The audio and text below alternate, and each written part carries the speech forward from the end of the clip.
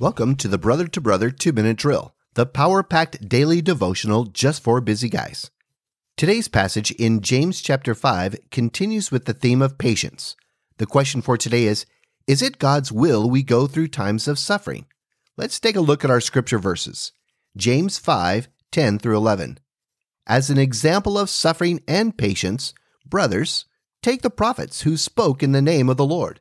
Behold, we consider those blessed who remain steadfast.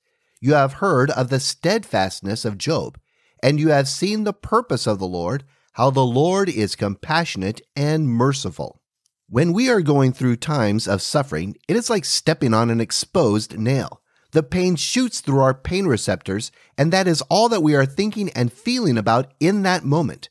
Suffering is all that we see or feel while going through it. However, there is more beyond our suffering that may be going on.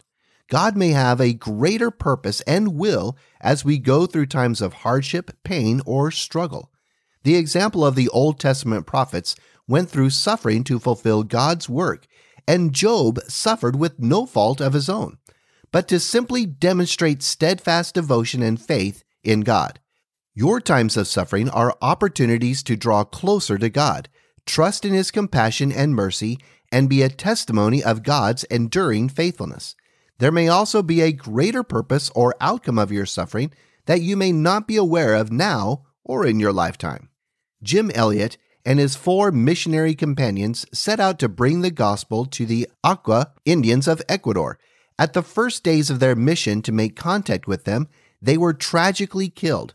Their story is depicted in the movie End of the Spear. Jim Elliot stated, "Wherever you are, be all there. Live to the hilt every situation you believe to be the will of God for you." His life and death is a modern illustration of how God sometimes takes His servants on a different route to a promised destination.